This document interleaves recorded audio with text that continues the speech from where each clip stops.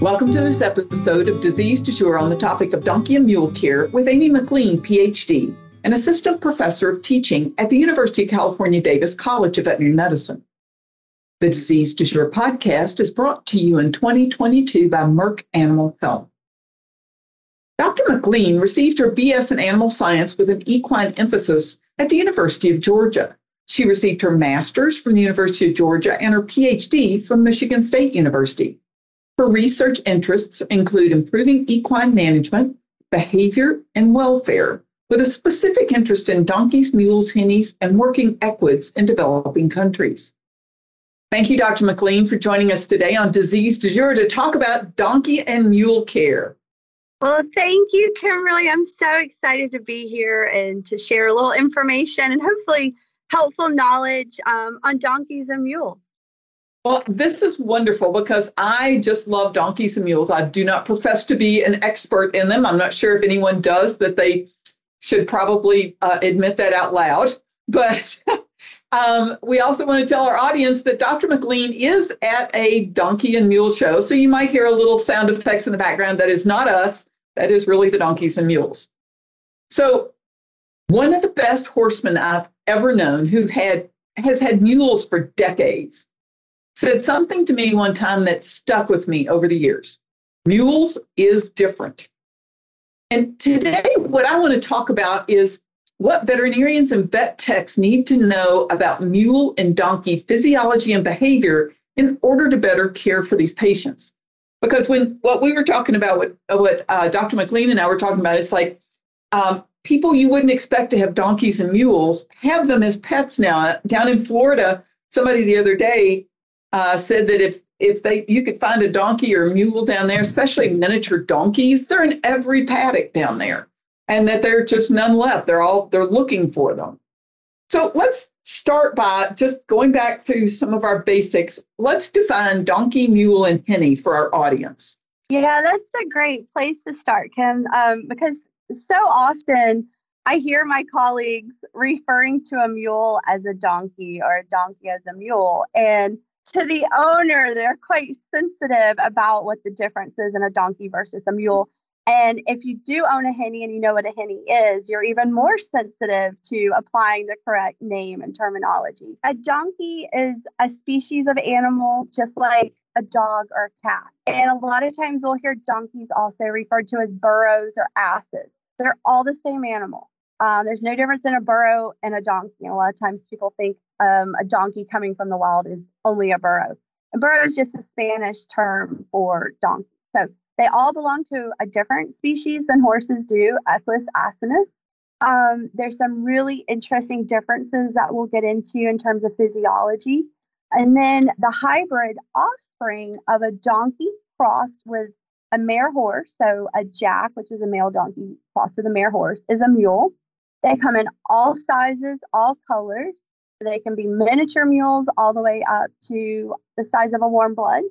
And the same is true for donkeys, too. A lot of times people think donkeys are about the size of a pony, but they can be very tall, 14 to 16 hands as well. And then another cross that's really unique is the henny. And so the henny is out of a female donkey, a jenny or jennet, and then by a stallion. And again, hennies are unusual.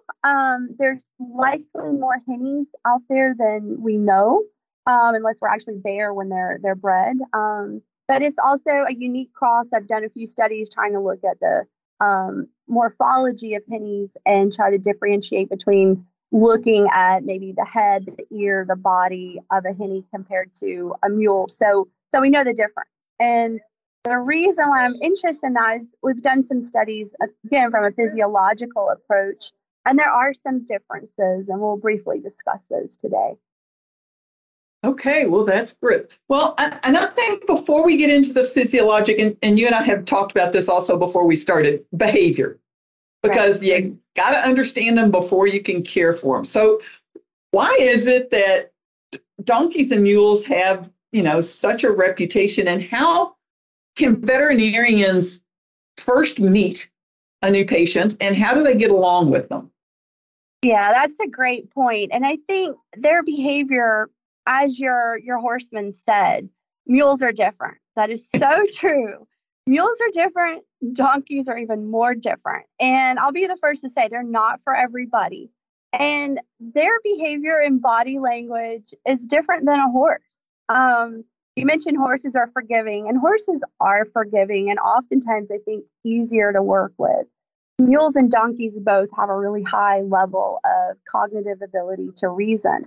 So if you interact with them and you honestly don't make friends before you start interacting and poking and prodding, you're going to have an animal that's more resistant, more difficult to interact with, and then try to even get to a diagnosis on the disease that they may have. I always try to train my students approach actually from the face back, where a horse, we might go up to their neck, the side of their body, and go to the neck, and then we're allowed to proceed. With a mule or a donkey, I don't know. I extend my hand forward. I let them reach out to me with their nose. And then I work my way up there, the bridge of their nose, their forehead. I do some scratching, soothing, voice with them. They have big ears. They can hear a long way. And you don't want to be that predator like popping in. So that's the other thing I really try to share with practitioners. Go slow, be patient. If you rush up to a mule or a donkey, then their natural reaction is to sit back, that fight response. Start scratching on them, talk to them, get to know them, similar to dating. Before you get to second base, get to know the donkey, the mule in the face, and then work your way back to their neck if you're going to do an injection. And make sure you really have their trust before you go to the tail and try to pull a temperature. That's a really good point. I mean, I've been fortunate to be around some very good donkey and mule people in my life. And what they always told me was, people who don't understand donkeys and mules think they're stubborn, but they really have a higher sense of self-preservation than horses. Yeah. So they're not going to let you get them in trouble. That's right. That's so true. It is. That's a wonderful way to look at it. Instead of them being stubborn or, even sadly, the blunt of all jokes of, people being stubborn or difficult to interact with, they're extremely cautious. So they're thinking about, why do I need to do this? Why do I need to be poked with a needle? What is the stethoscope? How is that going to hurt me? Oh, I've got a little donkey brain here in the background. So, yes, we just have to think about, we need to really work with them and not try to be the dominant person when we're interacting. Restraints work really well, especially on mules that can be more fearful. A mule really gains the trust of their owner or handler. And oftentimes you may have to actually have that handler help you with maybe a simple procedure because they will not allow somebody that's unfamiliar proceed. So use their level of reasoning and cognitive ability and that cautiousness as, okay, how am I going to interact with an animal that's maybe smarter than I am? Yeah, and that's a little hard. And I've seen farriers and veterinarians go up and just take hold of a mule, and the mule's like, no, I don't think so. And they're strong. And unlike a horse, again, and you can talk about this, there's really not a safe place around a mule because they are so flexible. They can get you standing at the shoulder. They can get you. I mean, it's a caution. I like to tell a lot of people, I was just in Mexico working with a bunch of students that were from UNAM, one of the major veterinary universities in Mexico City, and they came to learn how to work with mules. We were doing a castration study. And one thing that's very expressive about mules and donkeys, they're very agile. Like you mentioned, they can kick you standing at their shoulder. But if you watch their head and neck position and their tail, similar to a cat, when a cat's upset, they start kind of wagging their tail. Mules and donkeys also do that. And they're uneasy when you see the tail movement. Going back to restraints, if you don't know the mule, again, approach them, be very patient, work your way back. If you still feel resistance, and mules and donkeys both have a very strong fight instinct, so that means they're going to push into you. Instead of a horse having a flight mechanism, they're going to probably jump away or jump forward on top of you. The mule's going to push into you, the donkey's going to push into you. And as you mentioned, their level of strength is like no other. So you truly cannot manhandle a mule or a donkey. And that's where you want to use a nose twitch. Blinders work well. I've blindfolded mules before in Peru and Colombia. But the nose twitch is really your friend. You can put a nose twitch and it does release the endorphins. They stop. You can then go to pharmacological restraint and get done whatever you need to do. But when we are using different medications, sedation, anesthesia, and even pain medications, NSAIDs, non-steroidal anti-inflammatory drugs, we have to then start thinking about, this is a mule, this is a donkey or a hinny. The dose is not the same as a horse. And you mentioned miniature donkeys earlier. A little miniature donkey that weighs 300 pounds, you're going to have to, from a sedative standpoint and also from a NSAID standpoint, flunixin or phenylbutazone, you want to look up doses for a miniature donkey, because a 300-pound miniature donkey will probably need the amount that it would take to sedate or manage pain for a 900 to 1,000-pound horse. Yes, and when you go to start doing a dental on one of those, they will let you know really quickly they're not sedated enough. That is right, yes. And I love the fact you brought up dentals. A lot of times people think mules and donkeys, they don't require vaccination. They don't need dentals. They don't need their hooves done. They are cousins to the horse. They still need all of that care. And so it shouldn't be ignored. But just make sure they're restrained properly and sedated or under the correct anesthesia. Going back to this trip I just came from in Mexico, I had a friend who actually studied anesthesia in mules, donkeys, and horses. And we still had to increase our induction dose of xylazine, and even when we were starting to lay them down, the ketamine, because these mules were more fearful. And that's just something to keep in mind. They are different. Mules are different. Donkeys are different.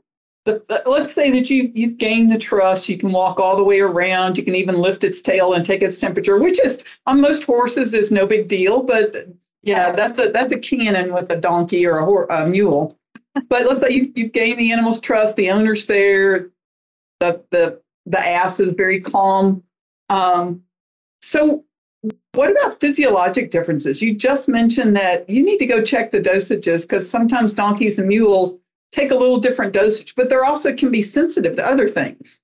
Right, exactly. And, and I was working with, like I said, colleagues that I especially invited on that trip that have worked in this area. And we were still having to increase our dose to safely, perform the castration and anesthetize the animals. Just some very basic differences to be aware of, especially from a clinical aspect, is the baseline temperature of a donkey, mule, and hinny is different than a horse. So if we're looking for, possible fever or just the overall health status, the baseline temperature of a donkey is 98.5. And yes, it's going to fluctuate. We're going to see changes throughout the day, stress, environmental, all of those. But that's much lower than a horse. It's around 100 degrees. The mule's baseline is around 99 degrees. And then the hinny is in between 98.5 and 99. So, if they're running a low grade temperature at 101, we might, miss that if we're comparing a donkey's temperature to a horse. We also find that their heart rate is higher on average, between 40 to 50 beats per minute. And that's true for donkeys, mules, and hinnies. So I think that's important to keep in mind, because if we are looking at a colic case or, disease that's increased the heart rate, we need to maybe adjust our baseline a little bit higher. Also, remember, they're going to be really stoic. They're truly not going to show you a sign of a disease until it's extremely advanced. And something to keep in mind with donkeys, when a donkey stops eating, they're a dead donkey. They will eat up until that point. And a lot of mules are the same way. People are breeding much fancier mules these days. They're using really, nicely bred horses. They're being more selective about the purpose. But one positive thing I will say with that, I believe we're getting mules that have a higher flight mechanism. So they're showing signs of acute pain, I think, better than maybe some of our mules did 10 years ago or 20 years ago, because they're coming from different genetics. But we still have to pay attention to, does it look sick? How's it reacting? And also with the physiologic, we know that especially the donkeys, and I have one, their body conditions, they were bred to live on the desert and be air ferns. I mean, these are not just easy keepers, these are air ferns. So how do you keep a miniature donkey so that it's not so obese that the neighbors look at you like you're abusing this poor animal. Yeah, that's a wonderful point too. Managing the body weight of a donkey or mule is really a challenge, and especially from a donkey standpoint, because they did evolve from a desert. We have an ongoing study in Death Valley looking at pathogen loads and then also watching the migratory patterns of wild burros, donkeys, and they live on nothing. It's called Death Valley for a reason. There's not much there, but the donkeys thrive. And that's something to keep in mind. You think about Florida and you think of lush green grass everywhere. Not an ideal environment for a desert creature that excels in the desert.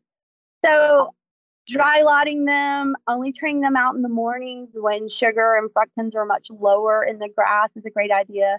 Limiting their grazing, ideally. Donkeys seem to get really depressed if you do a grazing muzzle. So I don't suggest the grazing muzzles, but they get really upset.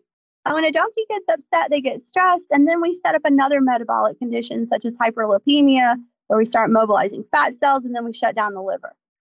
With that being said, too, I'd just like to briefly mention when you're pulling a blood sample and you're running CBCs or hematocrits on donkeys and mules and hennies, there are differences in white cell lines, in hematocrits, electrolyte, and circulating triglycerides are about 3 times as high, normally speaking, in a healthy donkey compared to a horse value. But they are susceptible to hyperlipemia. So that is something to keep in mind. There's been a lot more research, again, from a metabolic standpoint, trying to diagnose donkey insulin resistance and donkey metabolic disease. And there's been some great research that's come out of Ohio State University. Dr. Ramiro Torbio has done a lot of that research with some colleagues in Spain. We're currently trying to work on parameters for metabolic disease in mules. I have a colleague at Arizona State, Dr. Elaine Norton, and we're trying to look at what does ACTH look like in the fall compared to the spring. And how is that different than a horse? Because again, donkeys and mules will deposit fat differently than horses will.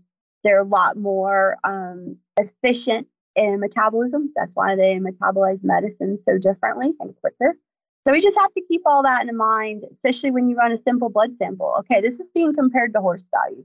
Is this a donkey? Is this a horse? Should the liver enzymes be elevated? Should they not? There's also some great research that's come out of the pathology lab at Cornell University with Dr. Aaron Goodrich, which is a great resource that can give you a little more information on some of those differences.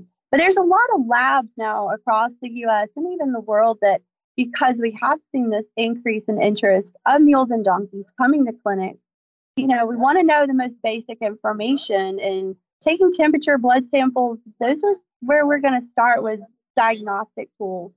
But if we can't compare apples to apples, then it's pretty easy to misdiagnose some diseases. Well, and you mentioned going to take a blood sample. And this is something my vet, when I lived in Kentucky before, I live in Wyoming now, but the first time my Kentucky vet came, and of course you've got so many thoroughbreds there and, the thin-skinned horses, as we call them. And the first time she went to try and vaccinate or draw blood from my mule, my donkey, she was like, oh my gosh, I can't get the needle in.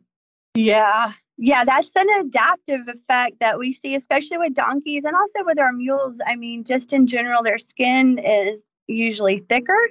The muscle that covers the jugular vein, the cutaneous coli muscle, is a lot thicker because, again, going back to the wild jacks, their natural behavior is to fight and they go for the jugular. With that being said, you want to go higher up the 1/3 of the neck to try to access the jugular vein on both the mule and the donkey. If you are not confident in your blood drawing skills, I suggest using a bigger gauge needle. Maybe use an 18 versus a 22. When you get good at your job, you should be able to do it with a 20 or 22. Just keep in mind, you go to poke them with an 18, that's a bigger poke. So they may react a little more, but you have to get through the skin, which makes, if you want to drop a catheter in a donkey or a mule, that becomes more challenging because, again, you have to go through that thick skin. You have to go through a thicker cutaneous coli muscle. But I think it does help to go up closer to the throat latch and not as low as what we would typically draw a horse sample or do an intravenous injection on. And when it comes to vaccines and vaccinating mules and donkeys, do you suggest anything different from horses? No, I really don't. I mean, we do have to keep in mind most vaccines have not been researched in donkeys or mules yet, but donkeys and mules still get a lot of the same diseases that horses get. And donkeys are very susceptible to equine influenza. And so we need to definitely vaccinate for influenza. They can get West Nile. They can get EPM. That's another study we're going to look at doing. They may not always show the clinical signs, but they still can be positive. They still can contract those different viruses and bacterial diseases. Donkeys especially are very susceptible to tetanus. And we think about, you don't see many tetanus cases in the U.S., but some of my travels take me to places where we see it frequently. And that's just something to keep in mind, a very cheap vaccine, but donkeys still need to be vaccinated for it. And the same with our mules. I work with my local veterinarian in terms of, my summer vaccines, my fall vaccines. There are ideas that mules and donkeys are more resistant to the various viruses and bacteria that we typically vaccinate for. Again, I think that's a misnomer. I think they're better at hiding the signs until they're really sick. And I think a lot of owners then are not active in doing a necropsy when their animal does pass away. So we don't truly know what it did die of. Right. That's a really good point. And when you were talking about vaccinating and just general health care, how would you tell a veterinarian to keep records on this? Because again, one of the things that my vet, when she first started working on the donkeys and mules that we had back in Kentucky, was, okay, I'm having to keep really close records because, again, body temperature is different. The blood draws, all the CBCs, they come back a little different. So she had to get baselines on all these so she understood them, especially if they were the only ones in her practice at the time. Yeah. So what do you suggest for vets? It's just hard to say. I would say if you do have a mule or donkey that comes, especially has an upper respiratory infection, try to run PCR and try to identify, what is the cause of this upper respiratory infection if possible.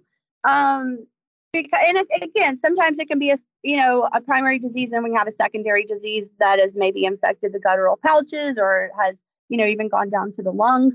But look for those same signs. So there might not have as much nasal discharge as a horse that has, say, rhinopneumonitis, equine herpes virus 1 or 4.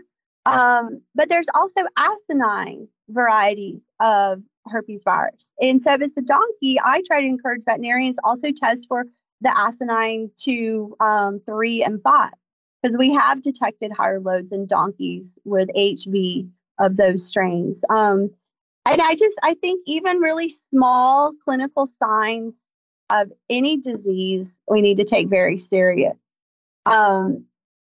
Guttural pouch infections seem to be a problem in mules and donkeys, harboring bacteria, having a constant infection, but not always having the drainage that we would see in the nasal cavity with a horse with the same level of infection. Another thing to keep in mind, looking at acute phase proteins, testing for like serum amyloid A or fibrinogen, I think those are helpful as well in trying to diagnose if a donkey or mule is sick. My experience with serum amyloid A in donkeys and mules from a couple of studies we've done, you're still not going to see the inflammatory response of the same disease that you would see in a horse that donkey and mule has. So yes, SAA may not come back over 2,000 microliters. It might come back at 600 or 800. That is a very sick donkey or very sick mule. So I think adjust the parameters. When you have a mule or donkey case come in, try to do your homework. Try to get out there and find the latest articles on Google Scholar. And I'm always more than welcome to try to answer any questions. If I don't have the answer, I'll try to connect with my various colleagues that also specialize in this area. Today's Disease Du Jour podcast is brought to you by Merck Animal Health. the maker of prestige vaccines, Banamine, Panacur, Regimate, Protozil, and other trusted equine health solutions. Merck Animal Health works for you and for horses. Learn more about Merck Animal Health's comprehensive portfolio of products, as well as their unconditional investment in our industry, profession, and community through programs such as the Respiratory Biosurveillance Program, the partnership with Equitrace, which delivers secure, streamlined record keeping and instantaneous temperature measurements when coupled with Merck Animal Health Biotherm microchips. Visit MerckAnimalHealthUSA.com for more information. It's wonderful to me to have more people, because when my daughter graduated from college a long time ago, she was an incredible horsewoman. And so for her graduation present, I bought her a mule, because I said that mule can teach you things I can't. And I do believe that donkeys and mules can teach veterinarians and techs things that they may not know before. I mean, they are different species of animals. Yeah, no, I think another point to bring up, especially for a lot of practitioners that are interested in sports medicine and lameness, when, again, working with a mule or donkey, the shape of the hoof from an anatomical standpoint is quite different. It's much more upright. The heel angle, the toe angle is different. Not to say that they still shouldn't follow the pattern of the angle of the pastern, the angle of the shoulder, but that's usually much steeper, especially in a donkey, especially in a mule. And when we try to use a basic diagnostic tool like hoof testers, it becomes more challenging to try to establish where the abscess is. Donkeys, especially in wet climates, are very susceptible to abscesses. And again, they're not going to present the same way as a horse. You will see maybe pointing of the toe, but how deep, how large that abscess is, you may have to turn to radiography and things like that to actually find it. Same thing with a mule. Again, they tend to be more responsive to acute pain. And we still see some of the same diseases that we see in horses, like navicular disease, side bone, ring bone. We're seeing more cases of osteochondrosis or OCD, especially in mammoth donkeys because of the breeding. They may not be lame until there's a lot of deposits or OCDs in the hock joint. So that is something also to consider. I've found good luck with the lameness locator and some other sensory devices and trying to pick up lameness, especially with mules, who again will be more stoic, may not show all the signs until you get them maybe on a hard straightaway or again, maybe in a circle and a round pen, but don't give up. If the owner says they're seeing a lameness, their mule is off, the donkey is off, pull out all the bells and whistles to try to figure it out. But it's going to make you a better practitioner because they're not going to present maybe the same as the horse. I think doing, different alternative therapies like laser and acupuncture, veterinarians that practice chiropractor, I think, again, all that can really help mules and donkeys.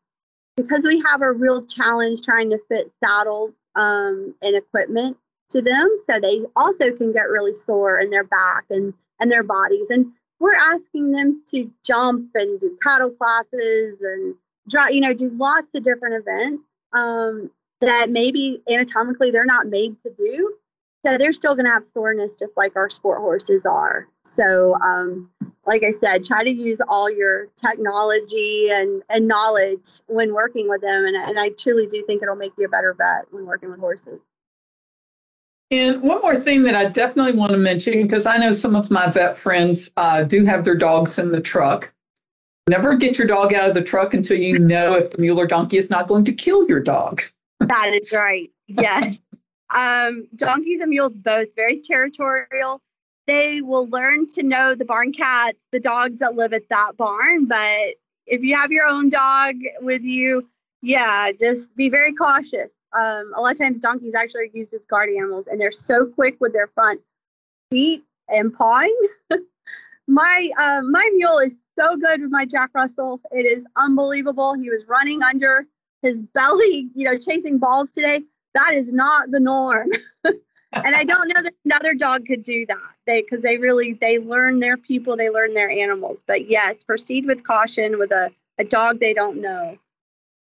Yeah, my daughter and I were out checking cows one day, and we were both riding horses that day. And her mule was out with the cows, and we had all the dogs with us. And my dog is a border collie. And all of a sudden, my border collie comes and runs under my mare, who's very dog broke, and sits down. And here comes the mule with her ears back. And she's like, "I'm going to eat your dog." And fortunately, my mare was above her in the hierarchy, which is very typical with mules and donkeys, that horses are higher. And she said, "No, you need to go away." But yeah, I mean, we actually used to loan that mule out when packs of dogs got into sheep, and she would just kill the dogs. Yes. Yeah, that's true. Proceed with caution with your dog. And is there anything else? Let's look at behavior again. Is there anything else that you can help vets and techs when they're going to be working on donkeys and mules, and maybe they're not as familiar with working with them? Just kind of some final words. Yeah, I think when they come to the clinic, really easy for a donkey and or a mule to become depressed. So get out higher valued food, get out alfalfa, get out the senior. The mule, the donkeys will all respond quite well to that. Not a bad idea to bring a donkey a friend. They do better in pairs. And if you have a mule in a clinic, it's great if they can maybe see a horse, they can see a buddy. Not all mules do well in confined places. So it's just something to keep in mind. Donkeys especially, I've been called to at our vet clinic going, the donkey's not drinking water. What do we do about this? So you can add a sweetener. You can add a little bit of grain sweet feed to sweeten the water. They're very, very sensitive to chlorinated water, not their own water.